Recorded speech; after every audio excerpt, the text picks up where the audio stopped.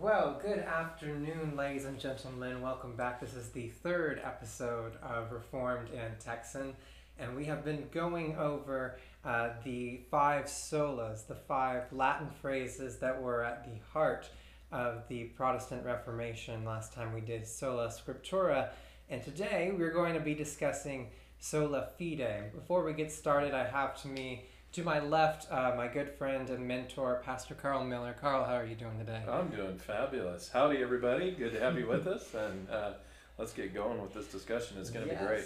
Yes, it is going to be great. Now, today I wanted to start us off by taking us to Ephesians, the book of Ephesians, to chapter 2 here, because I think that Paul has something to say very salient to this topic of sola fide, which is Latin for by faith alone, and of course referring to salvation by faith alone. So if you turn here to Ephesians 2, and it's going to be starting here in verse 8, Paul says, "For by grace you have been saved through faith, and that not of yourselves.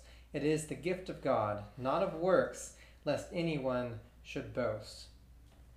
So as we think about this, and this verse has a lot to do not just with sola fide, but also sola gratia, which we'll be talking about next week, which is by grace alone. But he talks over here about being saved through faith.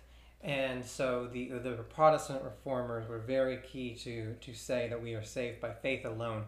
Carl, what did they mean by being saved by faith alone? Sure. Well, this whole discussion about sola fide and really the call of sola fide takes us back once again to the Protestant Reformation, and the necessity of that call was really again in light of what the Roman Catholic Church was doing at the time and what they were teaching falsely regarding how one can be saved. And so the Roman Catholic Church, for example, was teaching that salvation was by faith and you could fill in many things into that blank. So for example, faith and works, faith and praying to the saints, faith and paying indulgences, faith and baptism, faith and making your pilgrimages, etc. So there were all sorts of things that they were adding on to faith in order to be saved. But it was really a bankrupt system. There was no assurance of salvation, and maybe you could get bailed out at the end, they taught, maybe not. And so really what happened with the reformers and Luther and others was that the Lord again opened his and others' eyes to see the truth in the pages of Scripture, in particular in Romans 1, where Paul says, "The just shall live by faith." That really struck Luther, and the Spirit really worked in his heart, and he did a lot of churning and wrestling with that whole thing. And in fact, if you don't mind, I'll share a quote from Luther. Yes. And just kind of sheds light to that struggle from his own words. He says this, quote, "I greatly longed to understand Paul's epistle to the Romans, and nothing stood in the way but that one expression, the justice of God. Because I took it to mean that justice whereby God is just and deals justly in punishing the unjust. My situation was that, although an impeccable monk, I stood before God as a sinner troubled in conscience, and I had no confidence that my merit would assuage him. Therefore I did not love a just and angry God, but rather hated and murmured against him. Yet I clung to dear Paul and had great yearning to know what he meant. Night and day I pondered until I saw the connection between the justice of God and the statement that the just shall live by his faith. Then I grasped that the justice of God is that righteousness by which, through faith and sheer mercy, God justifies us through faith. Thereupon I felt myself to be reborn and to have gone through open doors into paradise. The whole Scripture took on a new meaning, and whereas before the justice of God had filled me with hate, now it became to me an inexpressibly sweet in greater love. So I think that's a pretty telling but yet awesome quote and testimony of the struggle and the journey of Martin Luther, but really where the Lord opened his eyes to the errors of Rome and to the truths of his word and salvation. Yeah. And that's the picture that we get when we look at his life, right? He was the monk who was coming back to his confessor over and over and over again. And we see so clearly in that quote that he stood before God a sinner, and he realized this. Even if he was this dutiful monk who had sworn off all the pleasures of this world to live in poverty and to just pursue a life of holiness, he even knew even then he was not meeting that standard. Yeah, that's true. And I think it's just such a beautiful thing that he finally realizes this through trying to be worthy of salvation, to be worthy of the gates of heaven. He realizes this, that he's not going to make it, right? And that he finally goes back to Paul and sees no one's going to make it. So, right. And thank God for Christ, because he has paid in full what is required to reach the pearly gates. Yeah, amen. So, which is such a comfort for us. And so, but of course, there is that concern. I think the book of Romans really pays attention to that concern of the notion that there is works. There's works somehow in place. Works is something that the scriptures talk about. The scriptures do not say go out and live like heathens, just fulfilling all the pleasures of or the desires that you want to seek after. But at the same time, none of the works, none of the pursuing the opposite of that, none of the striving against sin and striving towards good works, none of that's going to actually save you. So Paul has to kind of go make it back and forth all throughout the book of Romans, right? And he says, by faith you are saved, and he says, but does this mean you should stop doing good works? By no means, right? And he has to constantly affirm this. So this is actually what Rome's concern was. After Luther has said it is by faith alone that you are saved, you cannot make it through your own works. Rome says, well, if you say that, Luther, if you say that people can be assured that they're going to go to heaven just because they trust in Christ's work and not trust in any of their merit, they're not going to do anything good. Right. So how do we, as Reformed folk, as good Protestants, respond to this charge that our people are just going to go live lives like heathens if we tell them all they have to do is trust in Christ and they're good? Yeah, well, I think we take them back to like our opening text, Ephesians 2, where we're taught that we're saved by grace through faith. But as you go on in those verses in the following context of Ephesians 8 and 9, right? Look at Ephesians 2:10. For we are his workmanship, created in Christ Jesus for good works, which God prepared beforehand that we should walk in them. So from the very beginning, we're told that as part of salvation and God giving us this gift of faith, we're also called to live obedient and faithful lives before him. So we would say, and also taking them maybe not just to Ephesians 2, but also to James 2, right, where James teaches us that faith without works is dead, right? So if you have a true faith, it's going to be evident by lively works, by works of obedience, and seeking to follow God's law, and seeking to follow all that Christ has commanded us, even what God has commanded us through the apostles in the writings of their various epistles and the commands that he gives us. So really it's about living faithful new lives as new creations in Christ. But it doesn't mean, like Rome would say, that we can just do whatever we want. We're to follow our King, our Lord, our Master, the head of the church, and live godly lives. Right, and it's out of a gratefulness for the salvation that we have already received, and that's something that needs to be emphasized a lot, right? We are not striving after good works for any reward in salvation that we would receive from it, because that has already been paid in full. But we strive toward it out of a gratefulness to a God who has given this so freely to us. And so there is a a sense in which, and the scriptures also speak of it this way too, that a faith that we have will produce fruit, right? It will produce good works as the fruit of it, right? Faith, as the confession alludes to, we are saved by faith alone, but that faith does not come alone, right? And so the fear in the Roman Catholic Church should be put to rest in the notion that we still do strive after good works. We do strive to run away from sin and to do that which God has commanded us, because we are following the God who has already saved us, and he has given us a faith that will produce good works for the glory of his own name. That's right. And actually what this does is it takes us away from us striving after works to bring glory to our name. Right. Maybe jumping ahead a little bit to the last phrase, right? Sola Deo Gloria, that all glory goes to God.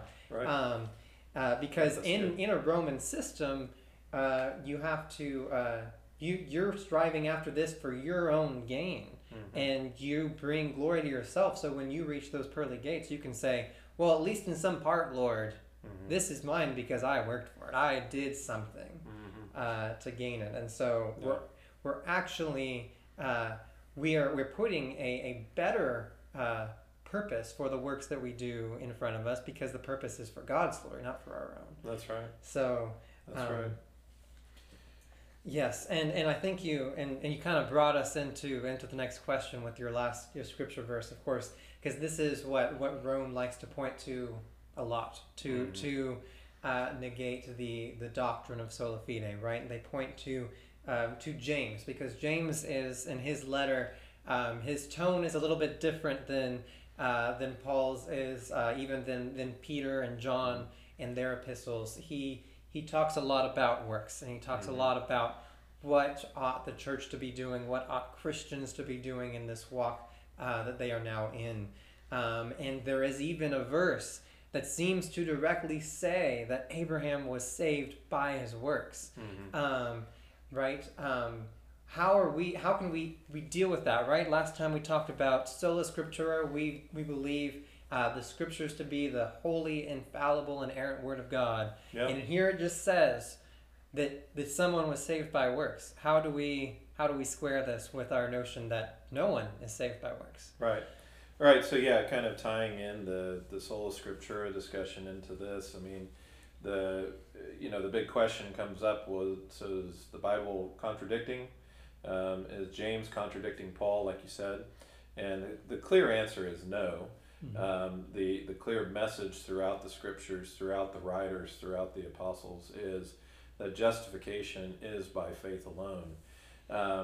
And so how do we then, when we come to this passage in James that you referenced, Caleb, how do we handle that? I think really what James is saying is that if a person says that he has faith, but he gives no outward evidence of that faith through works, through the evidence of works or the fruit of works, then his faith will not justify him.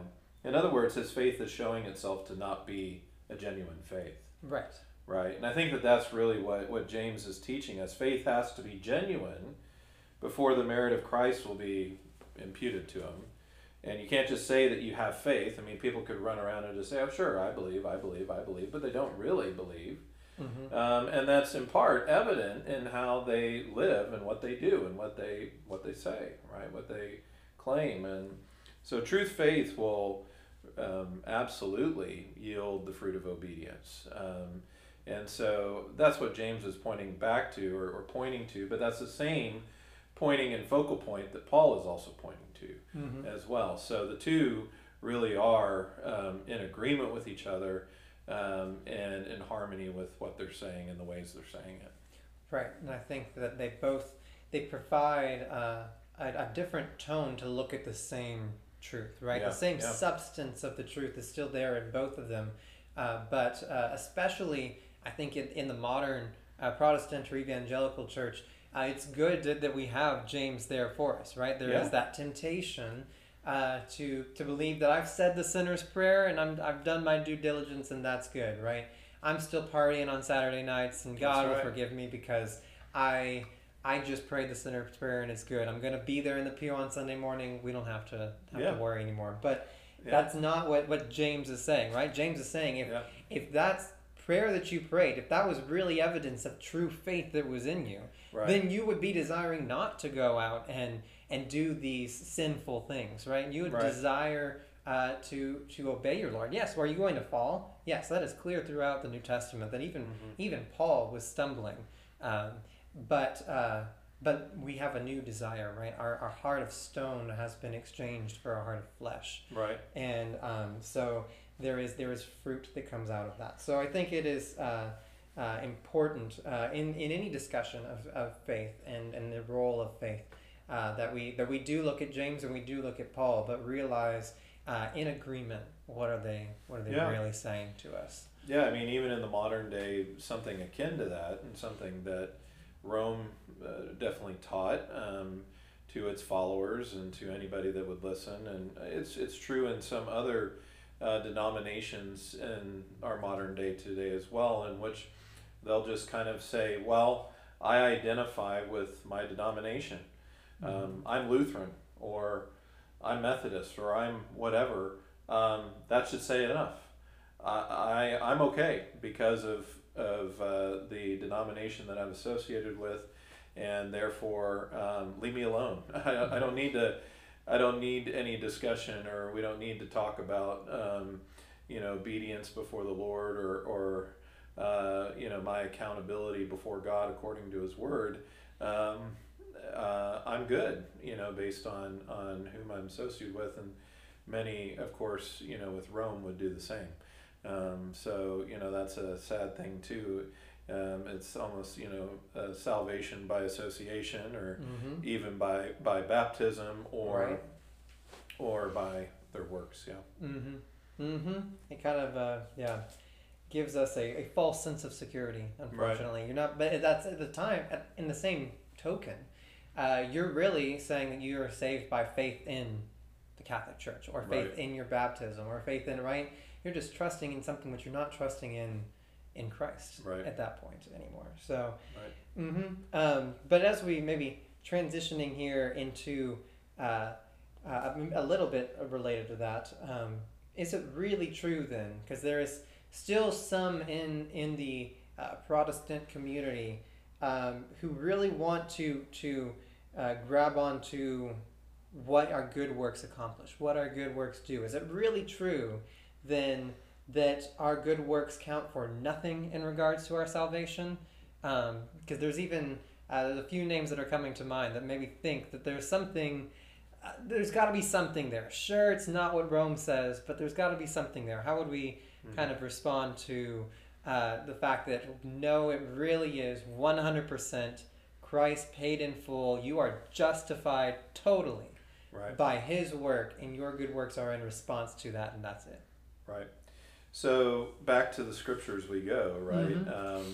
And really the one of the big ones that sticks out to me is that our righteousness is like filthy rags, right? In and of ourselves, we have nothing to bring. Nothing in my hands do I bring, only to your cross I cling, right? Christ did it all from start to finish. And He lived the perfect and righteous life for us that we could not live.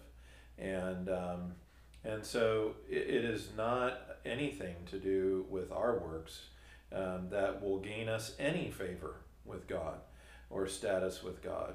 It is the work and the merit and the mediation of His Son, of Jesus Christ, that accomplishes our salvation, has accomplished our salvation, and makes us right with God, right?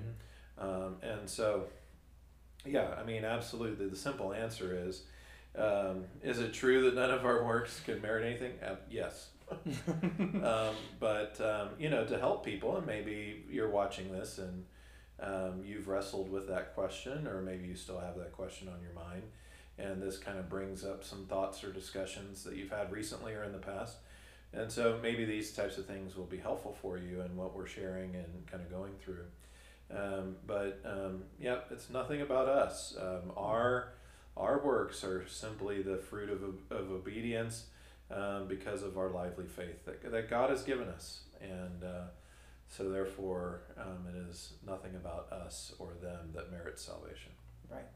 And a helpful way to think about this, and we'll talk about this later down the line when we talk more about covenants, is that there is, and there was, still exists, of course, the covenant of works that God made with Adam and Eve in the garden, and they were to merit by the works, by perfect and exact obedience to God.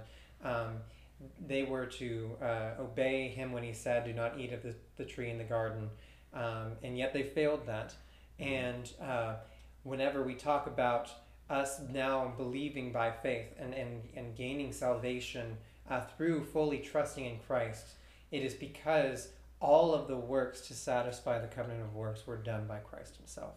Christ is the new and better Adam. He was the one that did perfectly and entirely and to the exact letter of the law obey everything that God had commanded. That's right. And so because we cannot earn our salvation anymore by doing good works, because just by being born we are tainted with the sin of our father Adam. We have no hope in that, but that covenant still had to be fulfilled, and Christ did so to the utmost. Yeah. And so it is not that works go away, it's that someone else does them for us.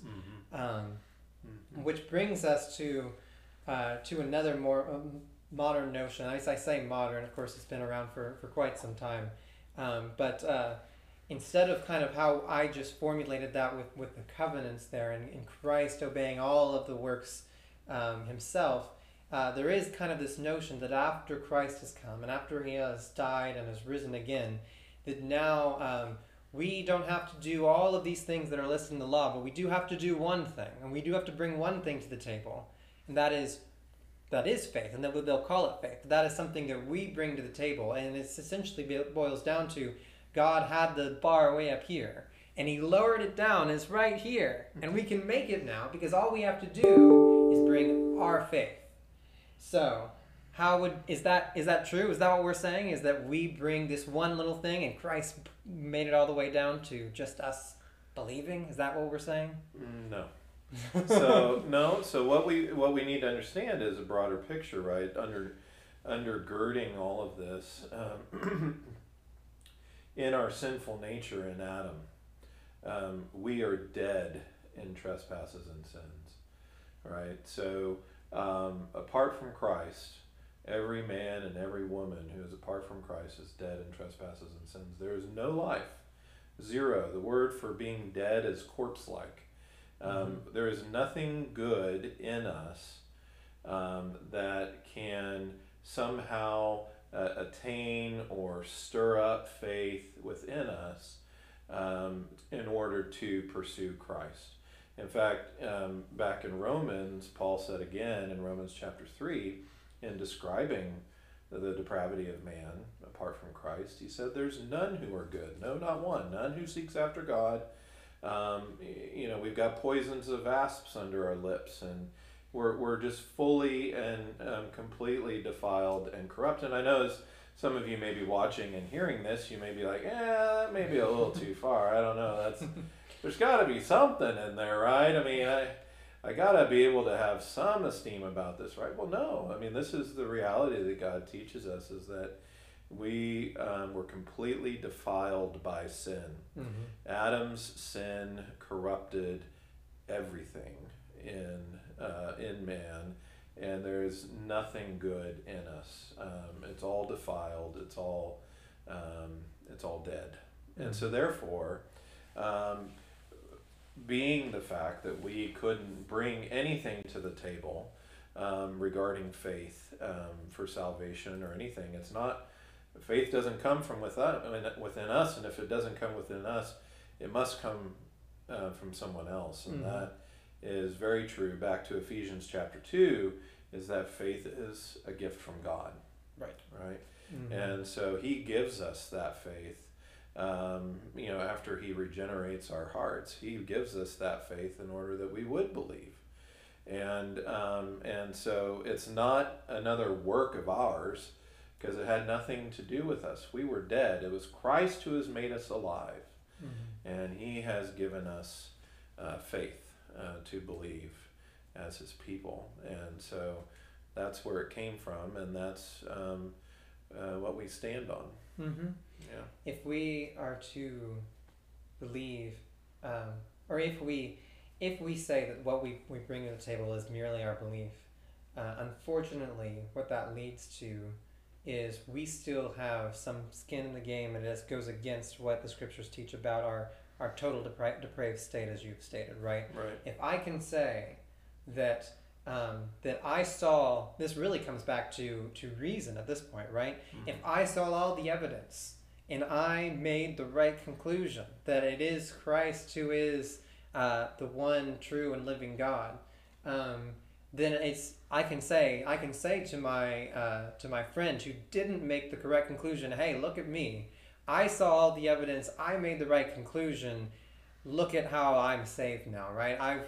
I being the superior intellect, I being the person who has been able to see or connect all the dots together. I made it, and you need to do what I did. Instead of us coming humbly before Christ every day as we ought to, and say, Right. Lord, I couldn't have seen it. I Yeah. couldn't have. Yeah. I was lost in sin. It was blaringly obvious, Yeah. and yet I was blinding myself to it. That's right. This is what makes grace amazing, right? That's right. When we sing Amen. Amazing Grace, it is a grace to a sinner who is dead in his sin. Yeah. And that is a really beautiful thing. It's hard to sing about an amazing grace, right? Grace literally coming from the Greek word to mean a free gift. That's not so amazing if I did something to earn it. If I did something to earn it, it's like wages at a job. I went in, I punched in, I did the hours, and I get my paycheck. That's not a gift. Right. It's not. Right. I earned that. And so, yes, we are very, very careful to say this faith is merely pointing out the fact that we are trusting fully in Christ for our salvation, that we did nothing to earn it. That's right. And so that is why it is so important, Right. to our faith. Right, and in that picture too, that brings the sweetness of amazing grace to our mind, but it should expand our love and our affection for the God who has given us those things, right, and given us that faith, because he is so incredible and amazing and gracious and merciful and kind to his people, and even in saying that he would do such a thing to redeem us, those who were completely undeserving. But while we were still sinners, Christ died for us, right? So it is amazing grace. We also serve and worship an amazing God. So yeah, praise God. That's Amen. great. Well, to kind of bring this all back into what we were talking about last week with the scriptures. Yeah. This is not something that is new to the New Testament. This is right, but there are some that might think so, and I can see why they might be tempted to think so. Right? If we go back to Mount Sinai and the Israelite people who are trembling at this mighty God who is about to send the law down with Moses in the form of the 2 tablets for them to live by. One might be tempted to think that that at least at that time, God's plan of salvation had to do with them following this law. Is that true? No, salvation has been by faith throughout time, right? So it was always by faith in for the Old Testament saints in the Messiah that was to come. And for the saints in our day and age, or those that were after the cross, it was faith in the Messiah who did come, Jesus Christ. And so salvation has always been by faith. The law has definitely served its purpose in times of old as well as in our time today to show us our sin, to curb evil and wickedness, and to point us to Christ, right? And to then guide us as to how we should live faithfully before Him. Right. And so that, the law is very important, but we're not saved by the law. We're saved by faith in Christ. And so, for example, Genesis 15:6, and speaking about Abram and his faith, right? It said that Abram believed God, and God accounted it to him as righteousness, right? So, and also we see in the New Testament, great chapter, really devoted to making a lot of these connections regarding faith, and even the Old Testament saints is Hebrews chapter 11, the faith chapter. If you haven't read it before, I'd encourage you to read it. It'll be encouraging to you. And maybe enlightening to you, eye-opening. So anyhow, but yeah, salvation has always been by faith. Right, and that's a very, even in that picture that I painted for us just a second ago on Mount Sinai, in Exodus 20, the very chapter in which we get the Ten Commandments that the children of Israel are to live by. The first verse is not, "Thou shalt have no other gods before me." Right. That's verse 2. Verse 1 is, "I am the Lord thy God who has brought thee out of the land of Egypt, out of the house of bondage." That's right. And so even there, we get this picture that us following the law comes after God saving us, right? The Israelite people were to do something, to use a grammatical term, there was an imperative for them, but that imperative didn't come until there was already an indicative, which is just a statement of fact. The Lord has saved them. And so for those that look at the Old Testament and they see all this law and they think, well, back then it must have been so hard, they just had to live by this law and that's how they were saved. No, the scriptures don't paint that picture for us at all. They instead are pointing forward to a Christ that they were to trust in by painting them a picture time and again of God saving them, and then He requiring of them to walk in a new life, right? Walk in newness of life. And so there is a cohesion about the scriptures that sometimes we are keen to forget, and that we and I think as you pointed out in Hebrews 11, seeing the hall of faith, as they call it, right? This hall of fame of all of these heroes of the faith of old, and these are mostly all Old Testament saints. That's right. And and so it is important that we remember that. But as we kind of start to wrap things up here, how is this to bring it back to modern day America, 2021? How is this? And maybe it's obvious to you listening at home, but how is this a comfort to us that we live by faith alone? How is that a comfort to the modern Christian? Yeah. Well, I think it's a comfort in many ways.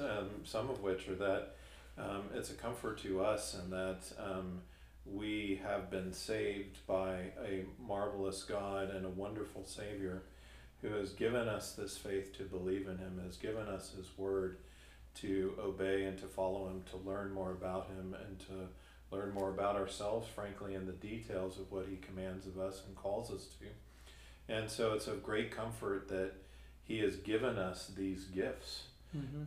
He hasn't just saved us and left us on our own.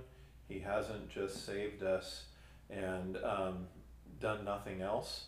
And it's not just what Christ has done that is of great comfort, in that we truly are saved. If you have genuine faith and you are trusting in the Lord Jesus Christ for your full salvation, you are His child. And that's of great comfort, in that He has saved you from hell. He has saved you from your sins. You are no longer under condemnation, for there is no condemnation for those who are in Christ Jesus. Amen. That's of great comfort. And that He is also a God who is at work now. He is at work now. He is at work in you by His Spirit. He has given you promises in His Word. You are you are an heir of those promises and will be a recipient of the inheritance, and even that which is to come, even eternity with Him in heaven and in glory forever. I mean, those are all great and wonderful comforts, I think, that are all tied, in a large part back to Sola Fide and back to really knowing and grasping what it means that we are saved and justified by faith alone. And even as we'll talk about later, faith alone in Christ alone. But that's another sola for the future. But yeah, I think those are a great comfort. What do you think?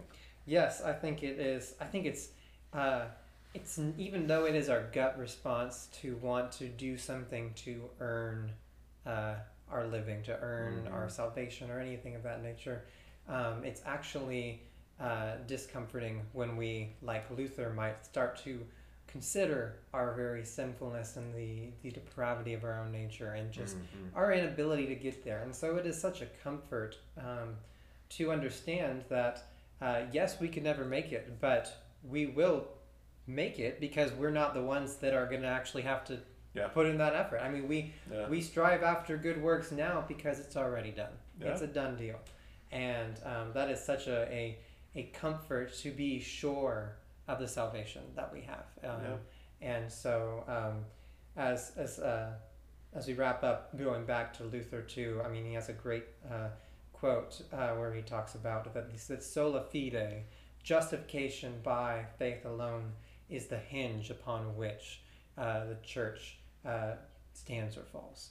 This really is at the core of our understanding. When we talk about the gospel, this is it right here. It is that we do nothing and Christ does everything. And it is a beautiful, beautiful picture. Amen. So next week we will be talking about something very similar, and is sola gratia, that this is something that God has done fully. This is by grace you have been saved. It is a gift of God. So stay tuned. Be ready for that next week. But in the meantime, it was good seeing everyone today. Thank you so much for watching, and y'all have a blessed week. God bless you.